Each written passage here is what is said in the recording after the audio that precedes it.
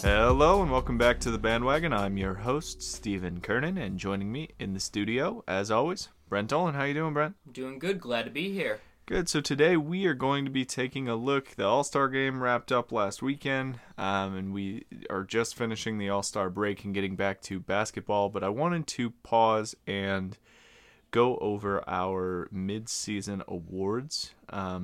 This week we're going to be talking about the MVP, the most surprising team, the most disappointing team, and the free agent signing of the year, and we could potentially get to some other ones as well. We will see. So let's go ahead and get started. First of all, most important, right now the MVP race is pretty tight, I would say, in terms of some of the amount of candidates. They've sealed off potentially 4 candidates. That's sort of what I've heard the most of anyway.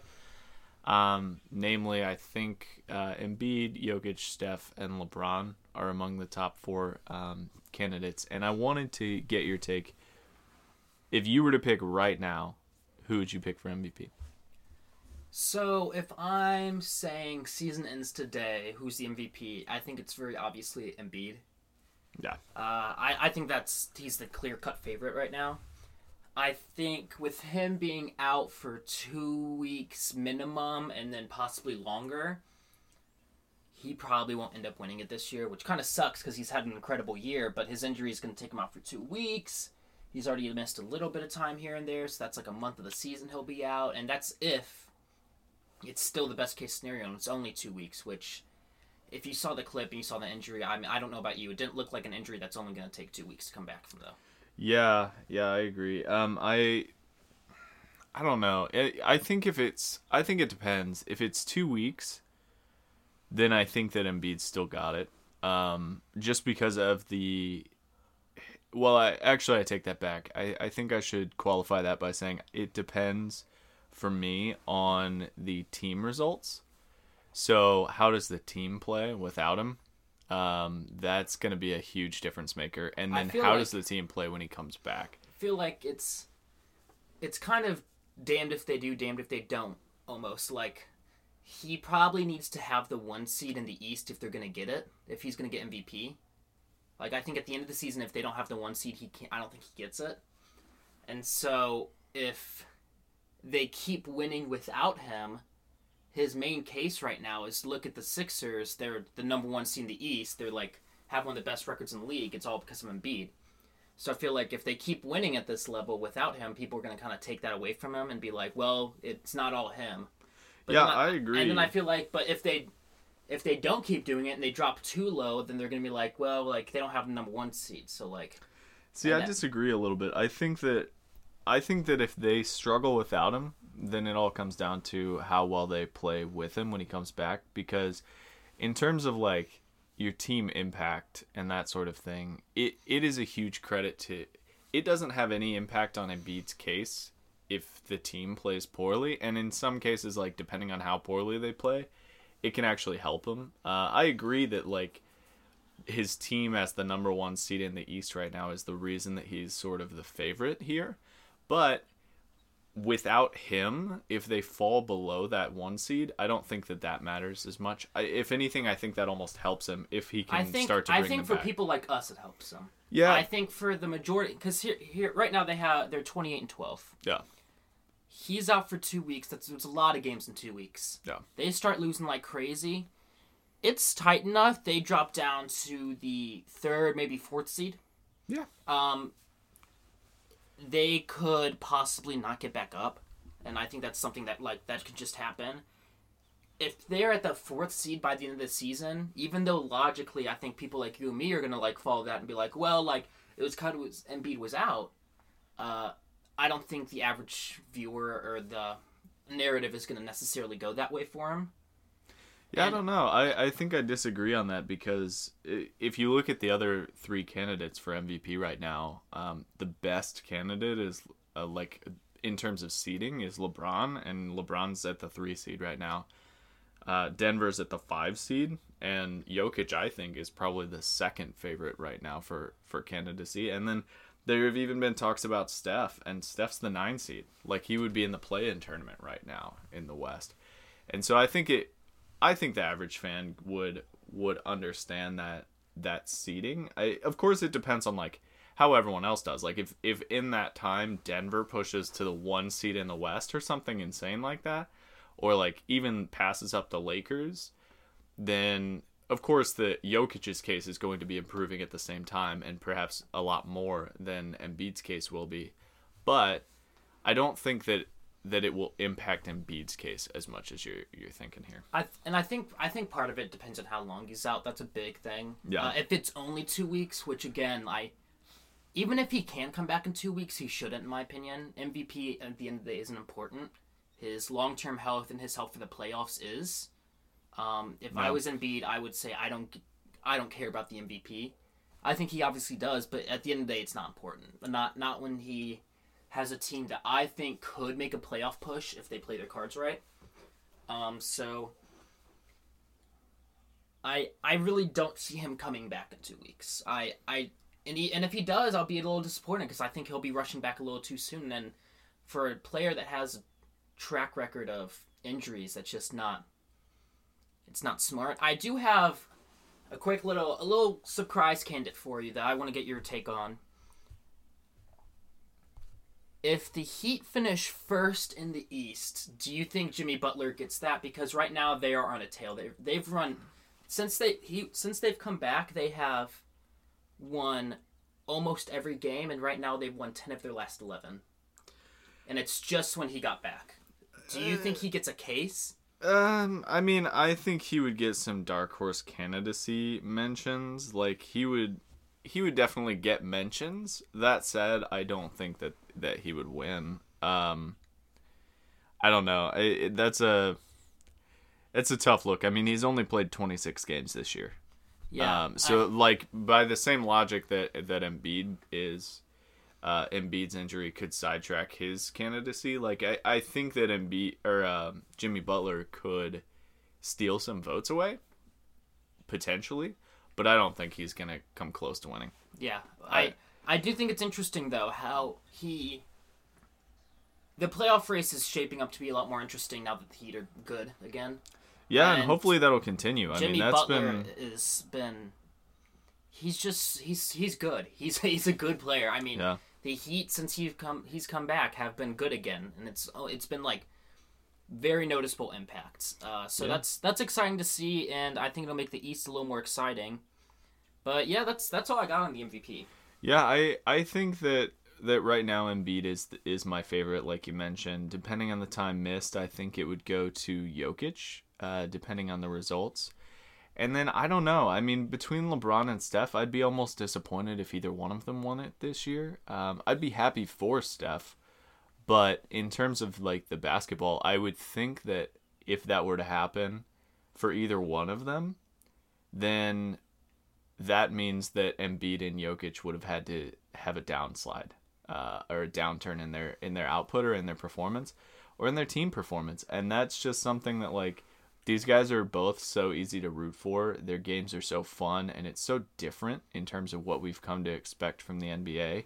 Like we mentioned on the last pod, or maybe it was the pod before that, the last center to win MVP was Shaq. Yeah.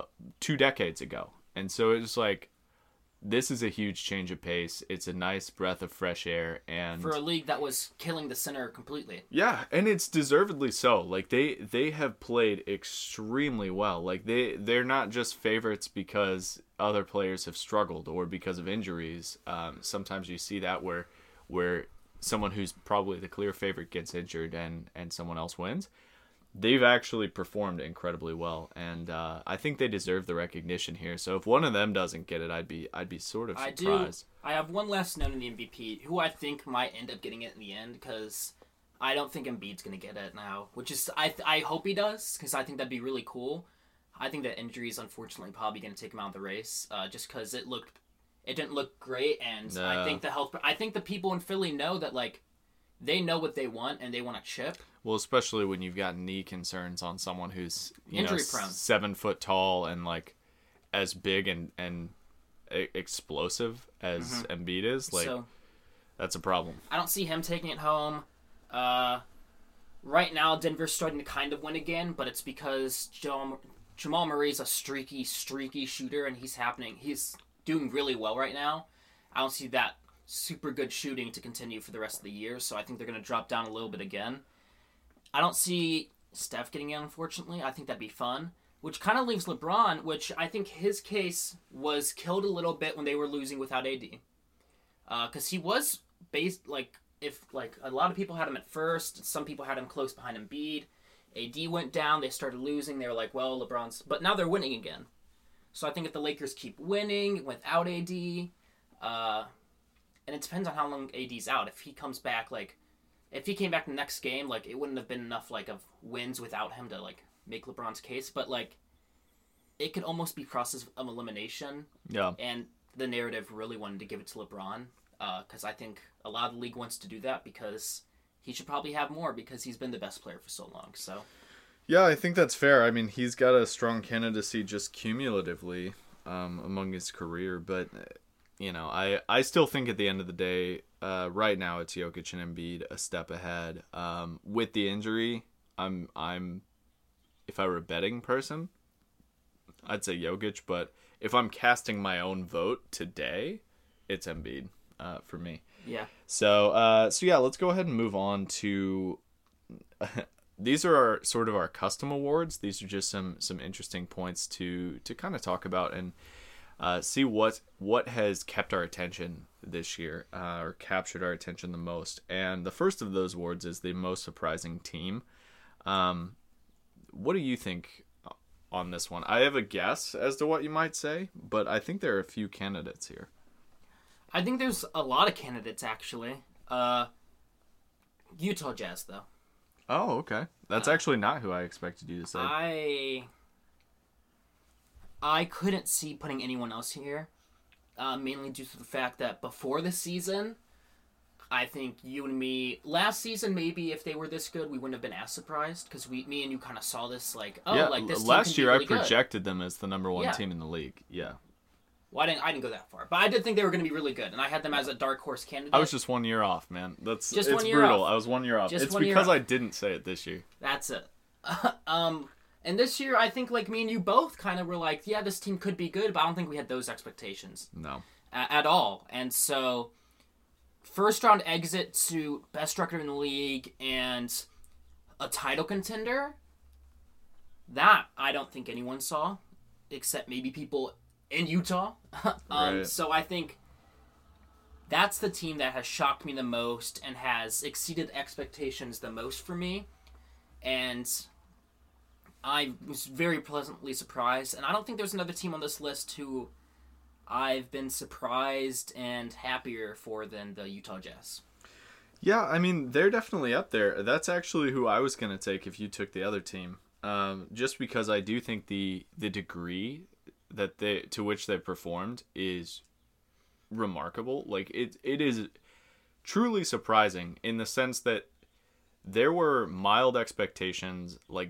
There were expectations for this team, but they were not nearly this high. I think everyone underrated them in comparison to their performance this year, and so I think you're right on that one. For me, though, I think the favorite for most surprising team, as assuming I'm doing this in a positive light, yes, because we've got a most disappointing team as well, but most surprising team in a positive way for me is Phoenix. No one expected Phoenix to be the 2 seed in the West right now. I mean, we were close. We had high expectations, but no. I mean, yeah, we had high expectations with Chris Paul coming in. We knew that would be helpful, but I don't think anyone saw this coming, and they had a hot start to the year, which I think that's when we really started sort of predicting them as a talented team, but they fell off for a little while. And at that point, Phoenix has had a pattern where for the past decade, really, they may start off hot or they may have a streak where they look good and then the wheels fall off and they sort of crumble. And this year, they had the opportunity for the wheels to fall off and for them to crumble, and they just didn't. And that's been really, really impressive and really surprising to me. And I know some Suns fans who are really excited this year, and for great reason. Um, the they have plenty of room to improve, and to me, they've just if I was to compare like preseason projections from me for wins, losses, or standings, I think they've definitely outperformed that. Yeah. Uh, yeah, the West has gotten better this year. In a year when we thought, oh, the East is going to be like better than they have been in the past, and they just kind of crapped the bed on that one. So the West is still good, and the East still sucks. So I mean, that's just that's life, I guess. I have a question for you though. Do you take couple questions? A, do you take Phoenix seriously as a title contender? Like if you were to bet money. No. In terms of a title, no. And then my second question is, do they kind of need to in this next year or two? With Chris Paul's aging, when they lose Chris Paul, I guess my question is, do you think they'll be able to get a player of his like caliber back? It's tough because I don't want to say title or bust, but like with their current group, like it's going to be hard to find someone to replace him once he ages out, I think. Well, I think for the past decade or so, their goal has been playoffs or bust. And so, well, really, it's been tanking. But, playoffs are the next step from there. And they have to make the playoffs in order to get to the finals. So we're going to take this one step at a time. In terms of, like, title or bust or title hopes or expectations, I don't think that's necessary. I think the biggest value that Phoenix will get from Chris Paul is actually not his play, like, for this year or into the future. I think the biggest value they'll get from Chris Paul is his impact on Devin Booker and more specifically DeAndre Ayton. DeAndre Ayton, in terms of, I'm planning on writing an article about Ayton and like his improvement in the pick and roll game specifically. There's no better partner in the world for him to learn next to than Chris Paul. And that's where you're going to see those dividends, because you don't necessarily have to replace Chris Paul when he leaves, as long as the skills that are there have been passed on to Ayton. Because at that point, you can accept less talent in the point guard position and still get the same result as long as Ayton has improved. So I think that Chris Paul is expanding their window long after he leaves, and that's a big reason that I liked the move so much, and that I've enjoyed watching that development this year. Yeah. So yeah, and I think I should mention also an honorable mention for me is Charlotte this year, and we may talk about them in a little bit, but for me, Charlotte it's the East, and so like the record isn't that remarkable, but no one had any expectations for Charlotte this year. No one had any expectations whatsoever, and for them to play as well as they did, a lot of people didn't have expectations for LaMelo even. No one had any expectations, and I guess those were tempered by the fact that Lonzo Ball has had a slow start to his career, but LaMelo's looked incredible, and as a result, Charlotte in general has looked really good. And so I think that they're probably a runner-up. They just weren't playing up to the 2-seed potential that Phoenix all of a sudden is. So yeah, let's go ahead and talk about the flip side of the most pleasantly surprising team. Let's talk about the most disappointing team. I have had different teams that probably would have won this award from me throughout the year, and those things are starting to change as the season goes on. So I'm interested to see who would win this award for you today. I find it a little funny because whenever I was looking for a surprising team, there are a lot of teams out west that I was thinking of. Most disappointing teams, they're almost all out east. And I have my notes here. The Boston Celtics are my most disappointing team, and I had little notes for everyone. It was like, for the next one, I have some stats. For the Celtics, I just have Celtics, they suck. Oh. Because they haven't been good. And it's unfortunate for a team who I think was a serious title contender and who I thought, or even early in the season, like had title aspirations and like had a very realistic and good chance to make it out of the East and win the whole thing. Yeah. For them to have Jaylen Brown and Tatum playing like so well and like being this great duo and still being this bad, it's kind of unfortunate. And this bad is the 6th seed, but it's the 6th seed in the East. They're almost one more loss and they're at 500. I mean, that's not what you want if you're them. Yeah, they're half a game away from Atlanta. Yeah, that's... And they're half a game behind Charlotte. That's not what you want. That's just not what you want, especially if you're Boston. And I think for a team that for years was building up, like, we have all these assets, this and that, like, this is where it landed, and you're kind of out of assets. Like, you don't have your draft picks anymore. Like, you're out of those. And you have a trade exception, and that's it. That's what you have to go forward, and you're on... Part of it's not their fault. I mean, Kemba Walker getting injured and losing almost all of what made him great, that's not on them. Yeah. Them not getting reliable center, I think that is on them. The centerpiece is on them as well. And, to go along with your injury, they've had some key injuries kind of throughout the season. Like, Marcus Smart was really important, and his injury really sucks for them. Tatum's missed a few games as well, and Jaylen Brown had to carry them. And so as a result, they've had to rely on some players that really weren't ready, or who they probably shouldn't have to rely on. And in a sense, I agree with you. I think the only argument for Boston not being in my, most disappointing team is it's harder to be disappointed when there are some very clear, like, reasons that this happened, and they weren't necessarily predictable reasons either.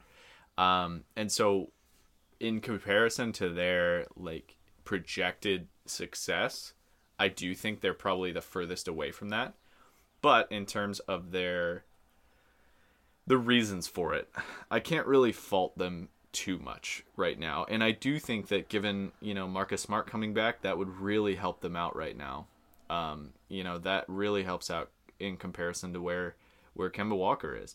For me, my most disappointing team was actually out west. Can you guess who it is? I said the Mavericks. Yep. Yeah, it's the Mavericks. And, part of that was, coming into the season, Luka was my favorite probably for MVP because I thought there would be a really good narrative around him. Winning Rookie of the Year and then going into last year, playing incredibly well in the playoffs and pushing the Clippers past where anyone really expected the Mavs to push them. And coming into this year, I thought that he was potentially an MVP favorite. He was my MVP favorite. And I thought that they would be a top 4 team in the West in terms of their performance. Obviously, they missed time with Kristaps Porzingis, but they also lost players like Seth Curry, who has looked really good for Philly. And I didn't expect that to be a problem, but it has been in ways that I didn't really expect. And they made just moves that didn't end up working out, or that haven't ended up working out. And I thought that with Porzingis coming back, they would just look incredible and go on this huge tear. And they have improved in some ways, but it really hasn't been to the degree that we expected. And I don't, you have to place a little bit of the fault on that, on Luka taking bad shots, getting frustrated. I know that he's a competitive guy, and he gets frustrated, and that makes him play worse or play less efficiently. But overall, there's plenty of blame to go around down in Dallas. And that has been, going into the season, they were one of my favorite teams that I was hoping to watch. And this year, it's been tough to watch some of their games just because it hasn't looked the way that I pictured. And I feel like for my Celtics and for, like, the Mavericks for you, a lot of that isn't just, like, how much they disappointed me this year. It's how much I'm disappointed on their future now. Yeah. I think the Celtics don't have as much room to improve as they used to. And with Kemba, that's just a contract nobody's going to want. And that sucks. Yeah. And it's a big contract, and I don't see many ways they can improve drastically. And then with the Mavericks, Porzingis hasn't looked great this year. And that's been disappointing to watch. I don't think he's ever going to turn into the player we thought he would back when he was on New York. When he was supposed to be this, like, unicorn, and everyone was so excited about him. Yeah, he was the unicorn. He was the unicorn, and I don't think his defense adjusted with the way the league did, as far as, like, now you have to guard all the positions. And he's not hitting his shots as well.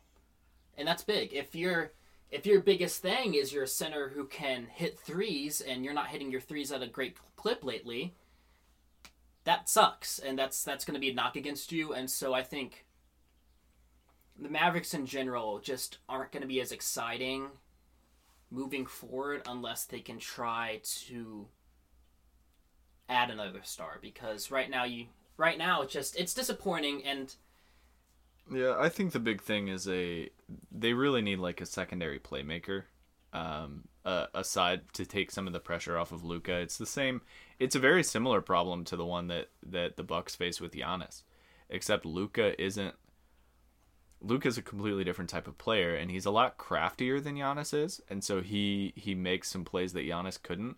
But at the same time, he's not nearly as athletic, and overall, he's not very athletic at all. In terms of like comparing him to some of the other stars at his position, he's not nearly as athletic as some of them, and that hurts him in some ways, and it limits him in some ways. And teams can capitalize on that because there's not a secondary option there. There's not a secondary playmaker who can take care of that. And as weird as it sounds, like I think Seth Curry was really underrated for them. In terms of the way he contributed to their offense. And they're missing him right now. Yeah, I think that's... When your biggest thing last year was having a team that can hit a lot of threes, and now you took away one of your players that hit a lot of those threes, yeah, you drop off a little bit. And Luka started very poorly from three. I mean, like, atrocious. Yeah. Oh, yeah. He's picked it up lately. Same goes for Porzingis, actually. He is looking a little better from three lately. Past 2 weeks or so, his percentage has boosted a lot because he's been playing better. Yeah. And guess what? The Mavericks are looking better as a team because those two are hitting their shots. But it's tough because they're probably not going to be on fire for the rest of the season, and so at some point they're probably going to drop back down a little bit, and that's not sustainable. You can't count on Luka to go like scorched earth for the next 5 years all the time.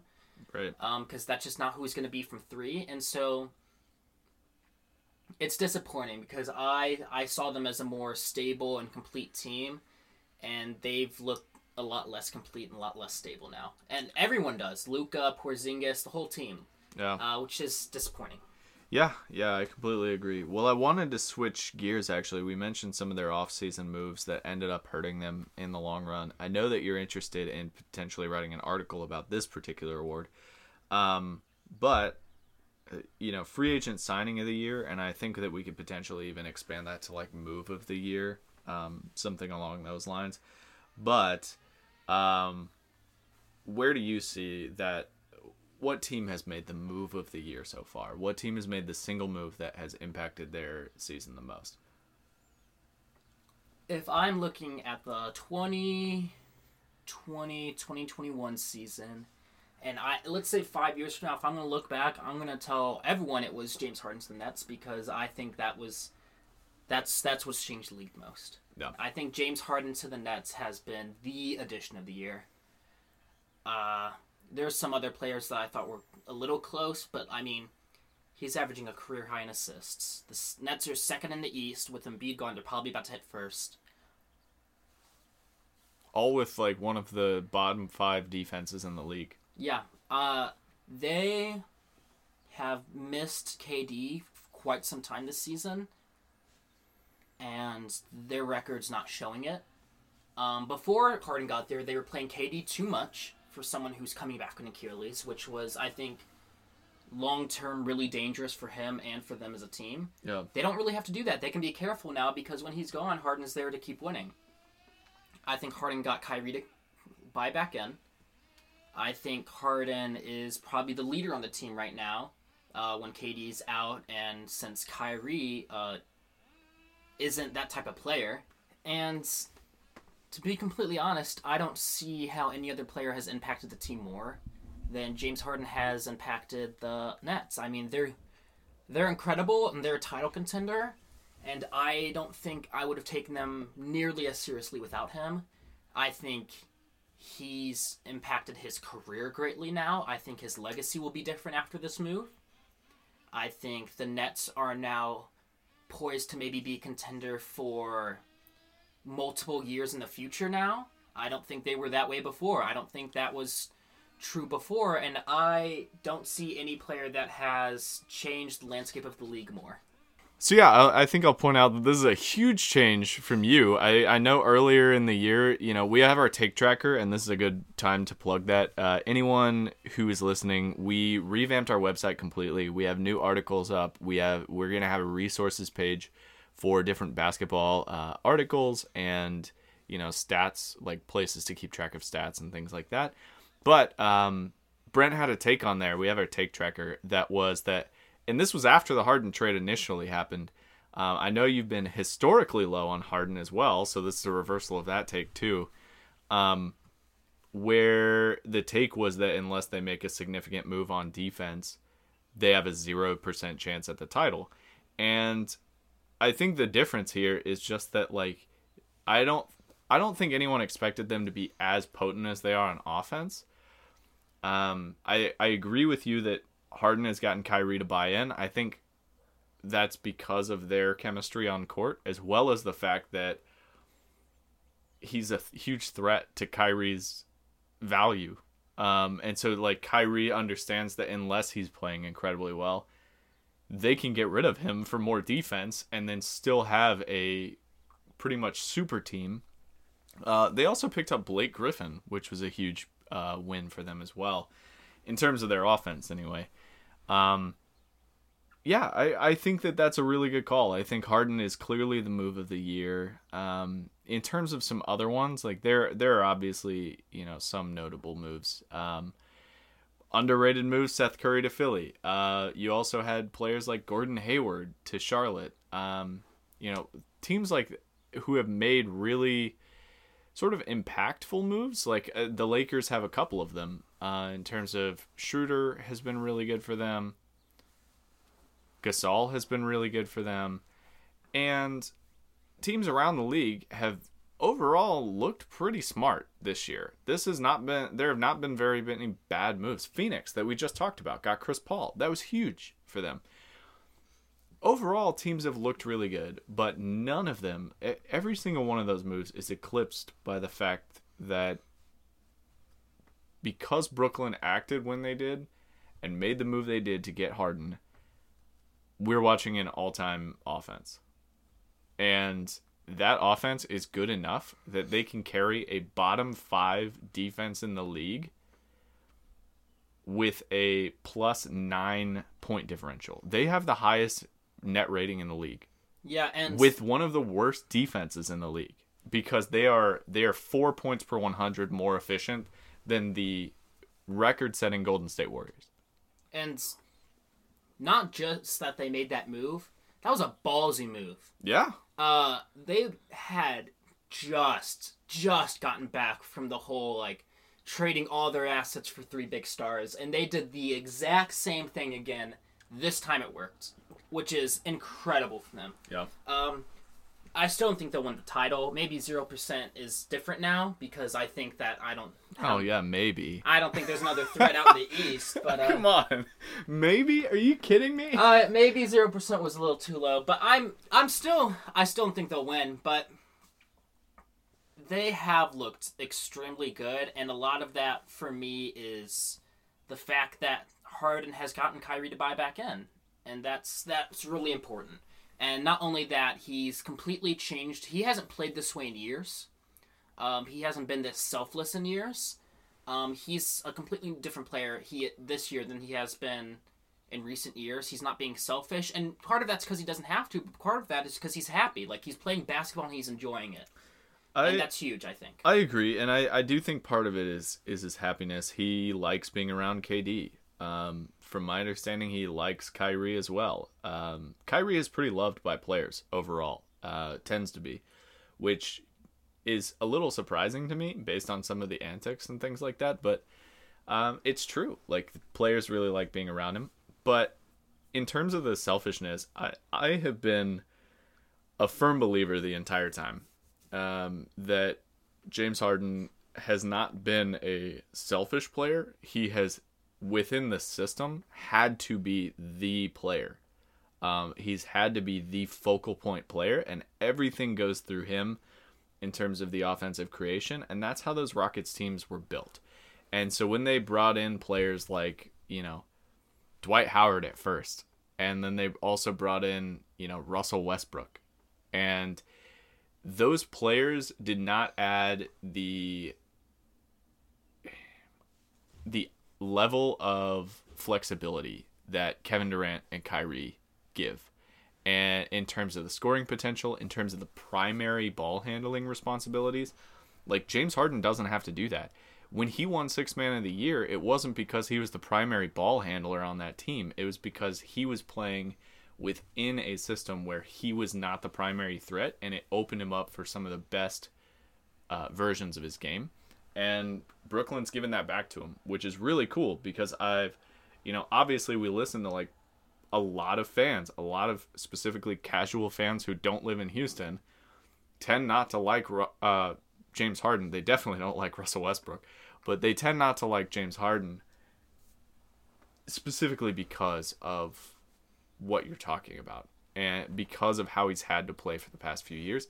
And I think that's changed this year. And so, the best move of the year, part of the reason I'm giving it to James Harden is not just because of the Nets. It's also because for James Harden, it was the best move he possibly could have made. Yeah, I think, just to wrap things up here, he has changed his outlook with casual fans. I still think off the court, for some of those Rockets teams, particularly with pushing Chris Paul out and how he acted in his last few months in Houston, that still pushed my buttons the wrong way. But he hasn't been doing that in Brooklyn. He hasn't been doing anything to where you're like, wow, James Harden's at it again. He's bought in.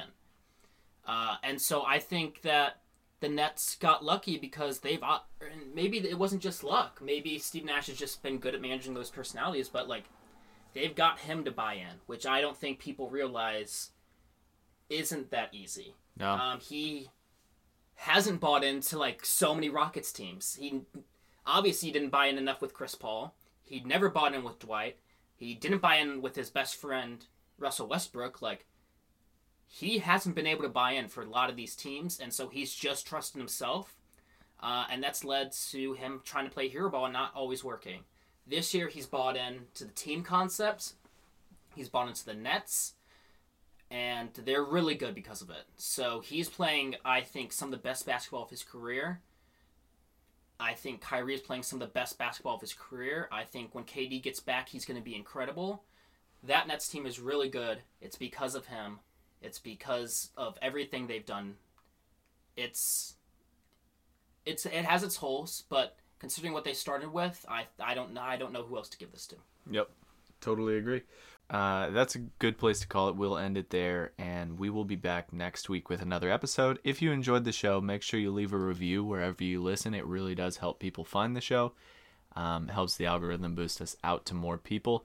And definitely check out our website. If you have any questions that you'd like us to answer on the show or that you think would be fun content for the show, definitely mail it in to mailbag@bandwagonnba.com, and we will answer that as on the next show or as soon as possible. And thank you as always for listening, and we will talk to you next time. See you.